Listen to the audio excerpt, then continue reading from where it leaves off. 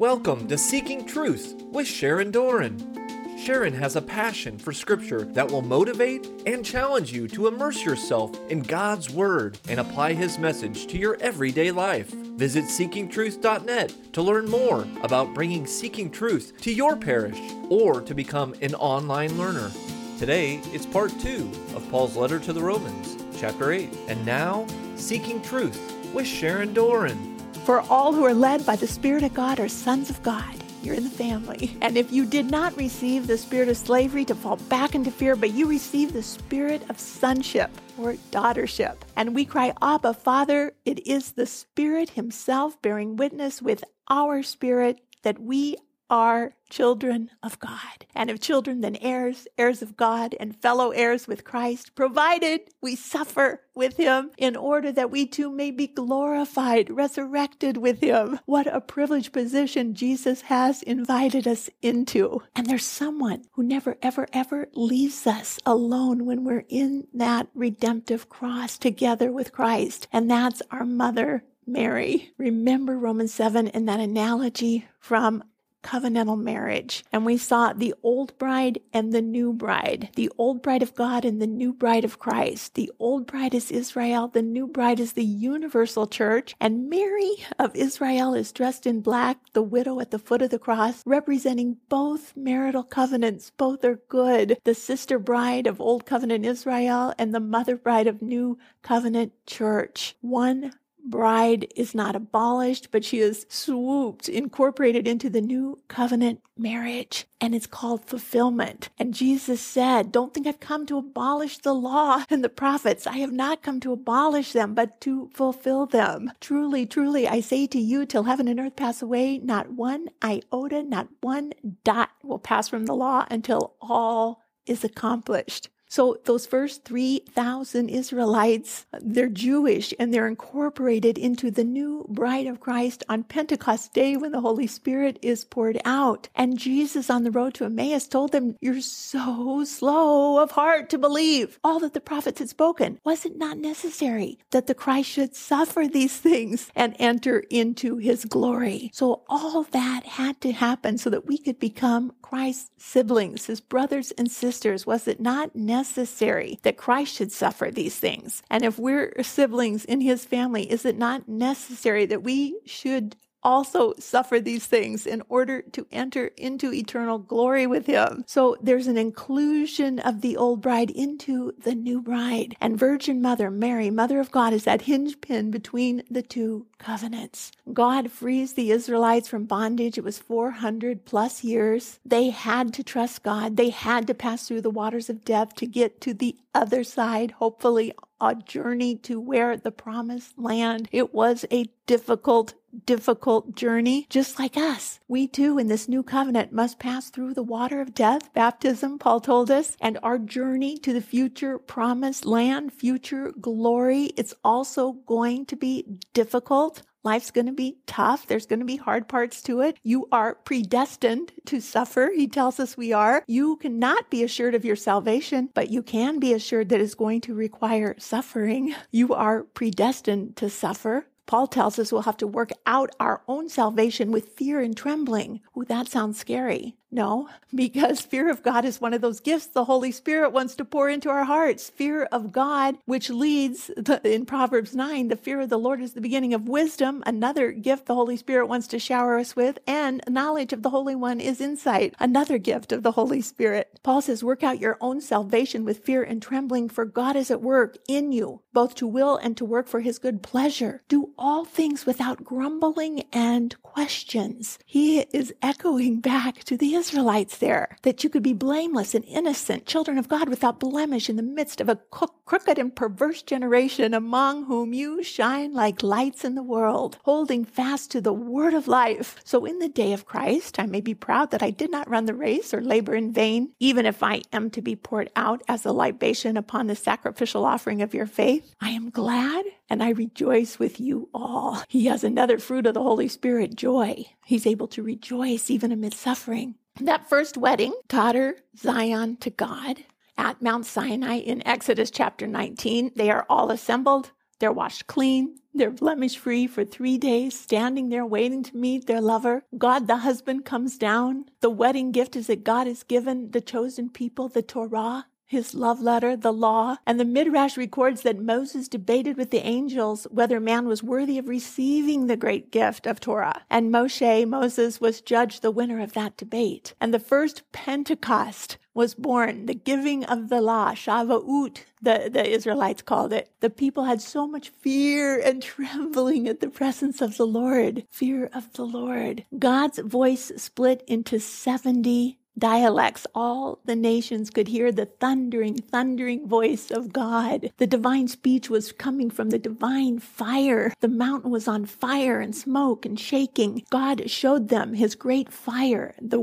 His word was in the midst of the fire. And even before the people heard the law, they consented to it. Israel was the nation that consented before hearing. According to a well-known Jewish midrash, the oral tradition, the midrash, that was God initially offered Torah to 70 nations who would not accept it without asking, what is it about? After hearing the commandment, each nation had some excuse for not accepting it. But God turned to the nation of Israel, who said, all that the Lord has said we will do. Unlike the other nations, they chose Torah before ever knowing its contents. So Moses came down. He called the elders of the people. He set them before the words the Lord had commanded him. And all the people answered, all that the Lord has said we will speak and we will do. Moses reported the words to the Lord. And the Lord said to Moses, lo, I'm coming to you in a thick cloud, and the people may hear when I speak with you, so they may believe you forever, Moses. And on that morning, on the third day, there were thunder and lightning and a thick cloud upon the mountain and very loud trumpet blasts. So all the people in the camp were trembling. Moses brought the people out of the camp to meet God, and they took their stand at the foot of the mountain, and Mount Sinai was wrapped in smoke because the Lord descended upon it in fire, and the smoke of it went up like the smoke of a kiln, and the whole mountain quaked greatly. And as the sound of the trumpet grew louder and louder, Moses spoke, and God answered him in thunder. And the Lord came down upon Mount Sinai to the top of the mountain, and the Lord God called Moses to the top of the mountain, and Moses went up. And he's giving him the 10 commandments. And after the command to not covet your neighbor's house or wife or his manservant or maidservant, the people perceived the thunderings and lightnings and the sound of the trumpet and the mountain smoking, and the people were afraid, and they tremble, and they stand far off, and they said to Moses, you speak for us, and we will hear. But let not God speak to us, lest we die. So they interrupt God in the middle of him giving the 10 commandments and say, we're done. Moses, you go. We're out of here. And Moses says, do not fear. God has come to prove to you, and that the fear of him may be before your eyes, and that you won't sin. He's giving this out of love so that we won't sin. But the people stood far off, and Moses himself went back up into the thick darkness. So the people interrupt God, and they don't want to hear it anymore. They're too scared. They're too afraid. And God in his mercy tells Moses, tell them that I'll send a prophet like you, like Moses, an Israelite like you, and I'll put my words in his mouth, and he'll tell them everything. God promised them that. They were so given over to their flesh. Having left Egypt, Egypt was still in their hearts. They're so in their flesh that they cannot keep God's law even for a few days, even after that great thunderous episode. And now, after the apostasy of the golden calf, Moses pleads, he intercedes on their behalf. Oh, please, I pray thee, O God, if I found favor in your sight, show me now that I may know and find favor. Consider the nation, consider the people, your people. And the Lord said, Moses, my presence will go with you, and I will give you rest. And Moses said, if your presence doesn't go with me, then if you don't carry us up from out of here, how shall it be known that I have found favor in your sight, I and the people? He's really bargaining for them. And the Lord said to Moses, this very thing you have spoken, I will do, for you have found favor in my sight, and I know you by name. And Moses said, oh, please, please show me your glory. Show me that future glory that Paul's talking about. And he said, I'll make all my goodness pass before you, Moses, and I'll proclaim you before my name, the Lord, and I'll be gracious to whom I'll be gracious, and I'll show mercy on whom I will show mercy. But Moses, he said, you cannot see my face anymore. No man can see me and live. And the Lord said, behold, there's a place that you can stand a cleft in the rock, and when my glory passes by, I'll put you in the cleft and I'll cover you with my hand until I pass by. Then I'll take my hand away and you'll just see my backside. My face you cannot see anymore. So Moses gave up the glory of the Lord for the grumbling, sinful, flesh-filled Israelites. He's quite an intercessor. He's quite a deliverer. And he will get them all the way to the promised land, but he himself will not get to go in. God has a different plan, and the Lord God will bury him with his own hands, but no one will know the place of burial to this day. The Apostle Jude records that Michael the archangel contended with the devil and disputed about the body of Moses.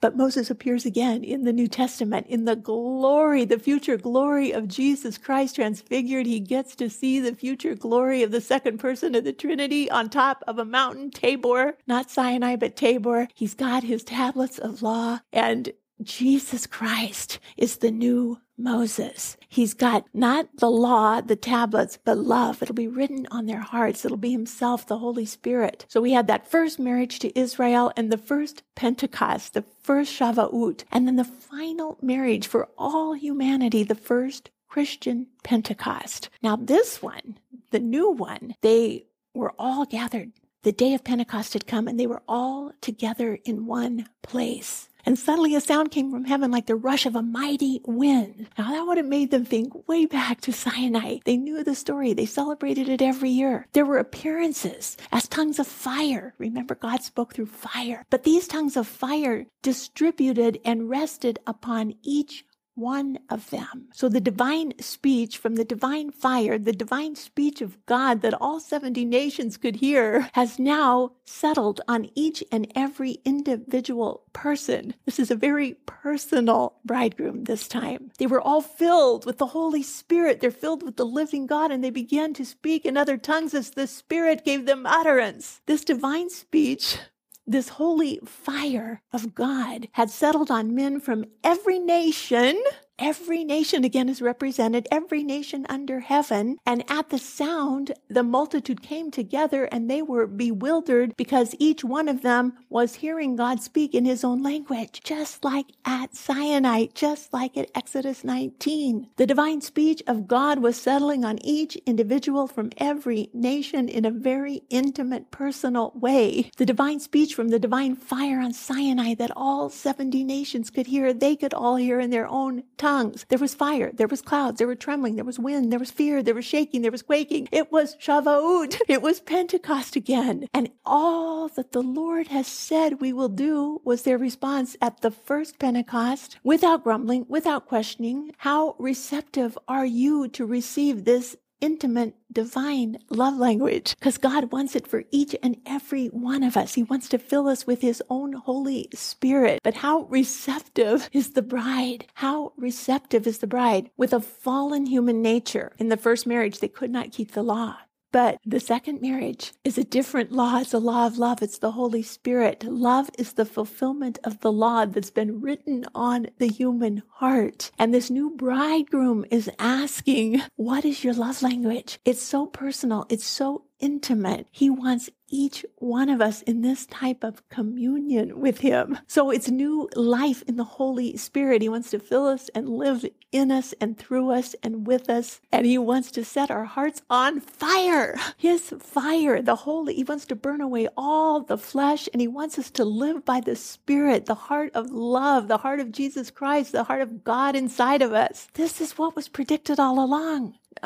John the Baptist said, I baptize you with water for repentance, but one's coming who's mightier than I, whose sandal I can't even carry. He's not the bridegroom. He's going to baptize you with the Holy Spirit and with fire. And Jesus himself said in Luke 12, I came to cast fire upon the earth. Oh, I wish it was already kindled. I have a baptism to be baptized with, and how I am constrained until it is accomplished. How I am constrained. Jesus Christ, God in the second person, is constrained until his task of redemption is accomplished, and he can send the Holy Spirit and the dynamis, the explosive power of the Holy Spirit alive, indwelling the hearts of Christians. So the first marriage to God, Israel, the giving of the law, the final marriage to Jesus and all humanity, giving us that Holy Spirit of love to indwell us. He's quite a new Moses. It's quite a different covenant. Jesus is greater than Moses. Jesus is the antitype of Moses. Moses took the people through the baptism of water. Like John the Baptist, he got them out of bondage. But the baptism by water didn't solve their sinful flesh problem. Because of their fallen human nature, unredeemed humanity lived more like animals, more like beasts than sons of God. Moses gave them bread from heaven, but not the bread from heaven. Moses' bread provided life, but not eternal life. Moses' bread did not contain sanctifying grace. Jesus, the new Moses, said, "Our fathers ate the manna in the wilderness. As it is written, he gave them bread from heaven to eat." Jesus said to them, "Truly, truly, I say to you, it was not Moses who gave you the bread from heaven. My Father gives you the true bread from heaven. For the bread of God is that which comes down from heaven and gives life to the world." And they said to him, "Lord, give us this bread always." And Jesus, the new Moses, said to them, "I am the bread of life. He who comes to me shall not hunger." The Eucharist, my friends, the bread of life, the medicine of immortality, as a sacrament, produces in us an increase of sanctifying grace by its own power. This is an excerpt taken from this book. The book is called The Basic Book of the Eucharist by Father Lawrence Lavasick. It was in 1960 published. The Eucharist effects are like those of food. It maintains, it increases, and it repairs your spiritual forces, causing also a joy. It's the fruit of the Holy Spirit. You're caused to have a joy. It's not necessarily felt, yet it's real. Holy Communion not only preserves the life of your soul, but it increases it. Just as the body is not only supported by means of natural food, but increased in strength. Holy Communion also preserves and increases all the various virtues which are bestowed upon your soul together with sanctifying grace. By increasing the theological virtues, faith, hope, and charity, Holy Communion enables you to enter into closer union with God. And by strengthening the moral virtues of prudence, temperance, justice, and fortitude, Holy Communion enables you to regulate better your whole attitude toward God, your neighbor, and yourself. By rendering the 7 gifts and the 12 fruits of the Holy Spirit more abundant, Holy Communion opens your understanding and your will to the inspirations and the promptings of the same Holy Spirit. Sanctifying grace is also called habitual grace because once we have received it, it remains as a habit in our soul. Once it has been received, sanctifying grace remains in the soul unless it is driven out by mortal sin. The Holy Spirit is the skillful gardener. The root of the vine is the sinful root, our fleshliness. But through grace, the Spirit gives his divine life so that that root may blossom forth into virtues. Pope Pius XII, in his encyclical letter on the mystical body of Christ, says this: "In the Holy Spirit, the faithful are nourished and strengthened at the same banquet by a divine, ineffable bond, and they are united with each other and with the divine head of the whole body, so that with St. Paul we can say, 'It is no longer I who live, but Christ who lives in me. And the flesh I now live in the flesh, I live by faith in the Son of God who loved me and gave himself for me.'" To have sanctifying grace is the first most essential and abiding condition of union with Christ and the basis of all gifts and powers that make up the spiritual life. This grace is real, spiritual, an abiding faculty of your soul, a partaking in the divine nature and image of the divine sonship in a spiritual manner so that you become like Christ, who is the Son of God by nature. And as long as sanctifying grace remains in you, he is and remains within you, and you may be one in him and the Father as they are one, that they may all be one, even as though the Father are in me and I in thee, that they also be in us. The Father and the Son are one by the possession of the same divine nature, and you possess an image of that nature in sanctifying grace. So Jesus is the new Moses in his supernatural bread. His body is full of sanctifying grace. Now Moses, the old Moses, used the image of the brazen serpent to heal the snake-poisoned sinful Israelites. But in 2 Corinthians 5, Paul tells us that for our sake, God made him who knew no sin so that in him we might become the righteousness of God. Jesus paid his life to get us out of sin. And not just to get us out of sin, but to keep us out of sin. How? Through those sacraments that flow from his mystical body, of which he is the head. And they all flow with new life in the Holy Spirit. Sanctifying grace in every sacrament of the mystical body. So, even though Israel had the law, they were still prone to sin, proclivity, inclination to sin. They had concupiscence. So I love that. I love that schematic of Jesus as the new Moses. And on Pentecost, full of the Holy Spirit, Peter stood up and talked of Moses. And he said, Moses said, the Lord God will raise up for you a prophet from your brethren, as he raised me up. And you shall listen to him in whatever he tells you. And it shall be that every soul that does not listen to that prophet will be destroyed from the people. Jesus was that prophet. Jesus was that son of Israel, the new Moses. And Peter knew it, full of the Holy Spirit. In Hebrews 3, we're told that now Moses was faithful in all God's house as a servant to testify to the things that were to be spoken later. But Christ, the new Moses, Christ was faithful over God's house as a son. And we are his house if we hold fast our confidence and pride in our hope. For we have not come to what may be touched, a blazing fire and darkness and gloom and a tempest and the sound of a trumpet and the voice whose words made the hearers entreat.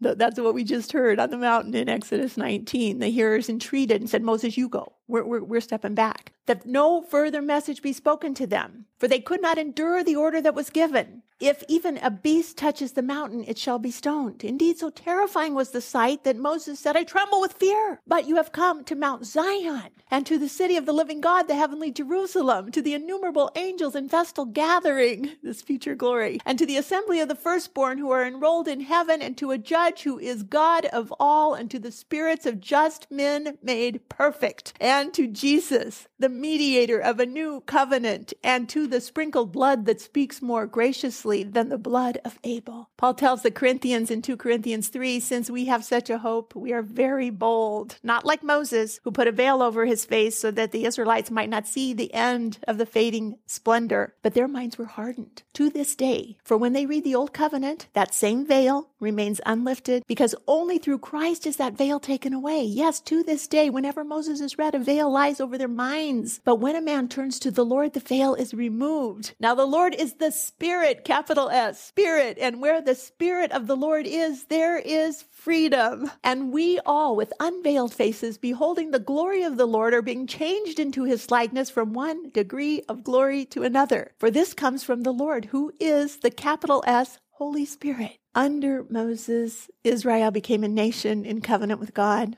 There was a Mosaic covenant for the nation of Israel. Under David, Israel became a kingdom in covenant with God. The Davidic kingdom and the Davidic covenant, a kingdom of Israel. 10 generations after Judah. You remember last year from Genesis, Judah was Jacob's fourth son by first wife Leah. 10 generations removed from Judah, in the land of Judah, in a small town called Bethlehem, a small boy named David was born. David was born when? On the feast of Pentecost, on the feast of Shavuot, the giving of the law, the giving of the Torah on Mount Sinai. David would live for exactly 70 years. In the Midrash, it says that Adam gave up 70 years of his own life for the life of David, the future king to come. David lived exactly 70 years. David died on the Feast of Pentecost, Shavuot. What are the chances of that? On the giving of the law, David's birthday and David's death day, both on Pentecost, both on Shavuot. Coincidence? I think not. Also, at Jewish Pentecost, every Shabbat, the scroll of Ruth is read, and Ruth is David's great-grandmother. She was a Moabite princess. She converted to Judaism through marriage to Boaz, the kinsman redeemer. It's a phenomenal story. I wish I could tell it, but I can't today. But she's in the genealogy of Jesus Christ, and it's read on Pentecost to this day because the Gentiles are going to come in. It's a universal covenant for all. At Shavuot, at Pentecost, there's something the Jews would do called counting the Omer. The Omer refers to the 49-day period between the second night of the Passover and the holiday of Shavuot. Now, 7 It's a Feast of Weeks, often called, because 7 times 7 is 49 plus 1. On the next day, it's Pentecost in the Greek, Penti, 50 days. This period of counting the Omer marks the beginning of the barley harvest in ancient times, when Jews would bring their first sheaves, the first fruits, as an offering to God. Barley was the first grain in the Holy Land, and barley is an inferior grain. It's used for animal fodder quite often, or a very poor man's bread. Wheat is the final and the best grain in the Holy Land, the final finale, the grand finale of the harvest season, wheat, the finest grain. And the command from the Lord, it's in Leviticus and Deuteronomy. The command from the Lord was to count 7 complete weeks from the start of the grain harvest, ending with the festival of Shavuot on the 50th day, Passover. And at the time of the Exodus, Moses announced that from 50 days, from our escaping 50 days, we will celebrate a religious ceremony at Mount Sinai. The people were so excited, and they counted the days. It's where the counting of the Omer started. But there's some spiritual growth that happened in that 50 days. Spiritual growth in waiting for the bridegroom, the promised meeting, the wedding feast. And it's during the counting of the Omer, this 50 days, that the bride is readying herself. Much like the grain harvest, the Jewish people first ripened as a nation as they left Egypt, and they're blossoming into a true nation of their own. But it won't be complete. Passover is never complete until they receive the Torah on day 50, the giving of the law, the actual wedding. In the temple days, on the 50th day, beginning the count corresponding to the holiday of Shabbat, on the 50th day, there were 2 loaves offered, 2 loaves made of the finest possible wheat, offered at the temple to signal the end of the wheat harvest. And the Talmud says that no offerings from the new crop of wheat were allowed in the temple before these 2 loaves were brought. The commentaries explain that these 2 wheat loaves were of the finest wheat, and they were a thank offering, a todah, a Eucharist to the Lord. The Talmud says that by waving the 2 loaves, they were waved in 4 directions, all the ordinal directions, north, south, east, west, up and down, to acknowledge the Creator, the one who created the 4 directions in heaven and earth. Waving in the 4 directions, blessing the winds that originated from them, so that they should only be good, beneficial winds, and lifting the loaves, blessing the dew, that it too should be beneficial. There's a great contrast between eating the unleavened bread, and the Feast of the Unleavened Bread at Passover time, and then the 2-loaf wave offerings that are full of yeast and leaven. On Shavuot, the giving of Torah elevates the world to the spiritual level that existed before the sin of the tree of knowledge, writes one of the rabbis. That was part 2 of Paul's letter to the Romans, chapter 8, on Seeking Truth with Sharon Doran. To learn more about Seeking Truth Bible studies, visit seekingtruth.net. Tune in next time for more Seeking Truth with Sharon Doran.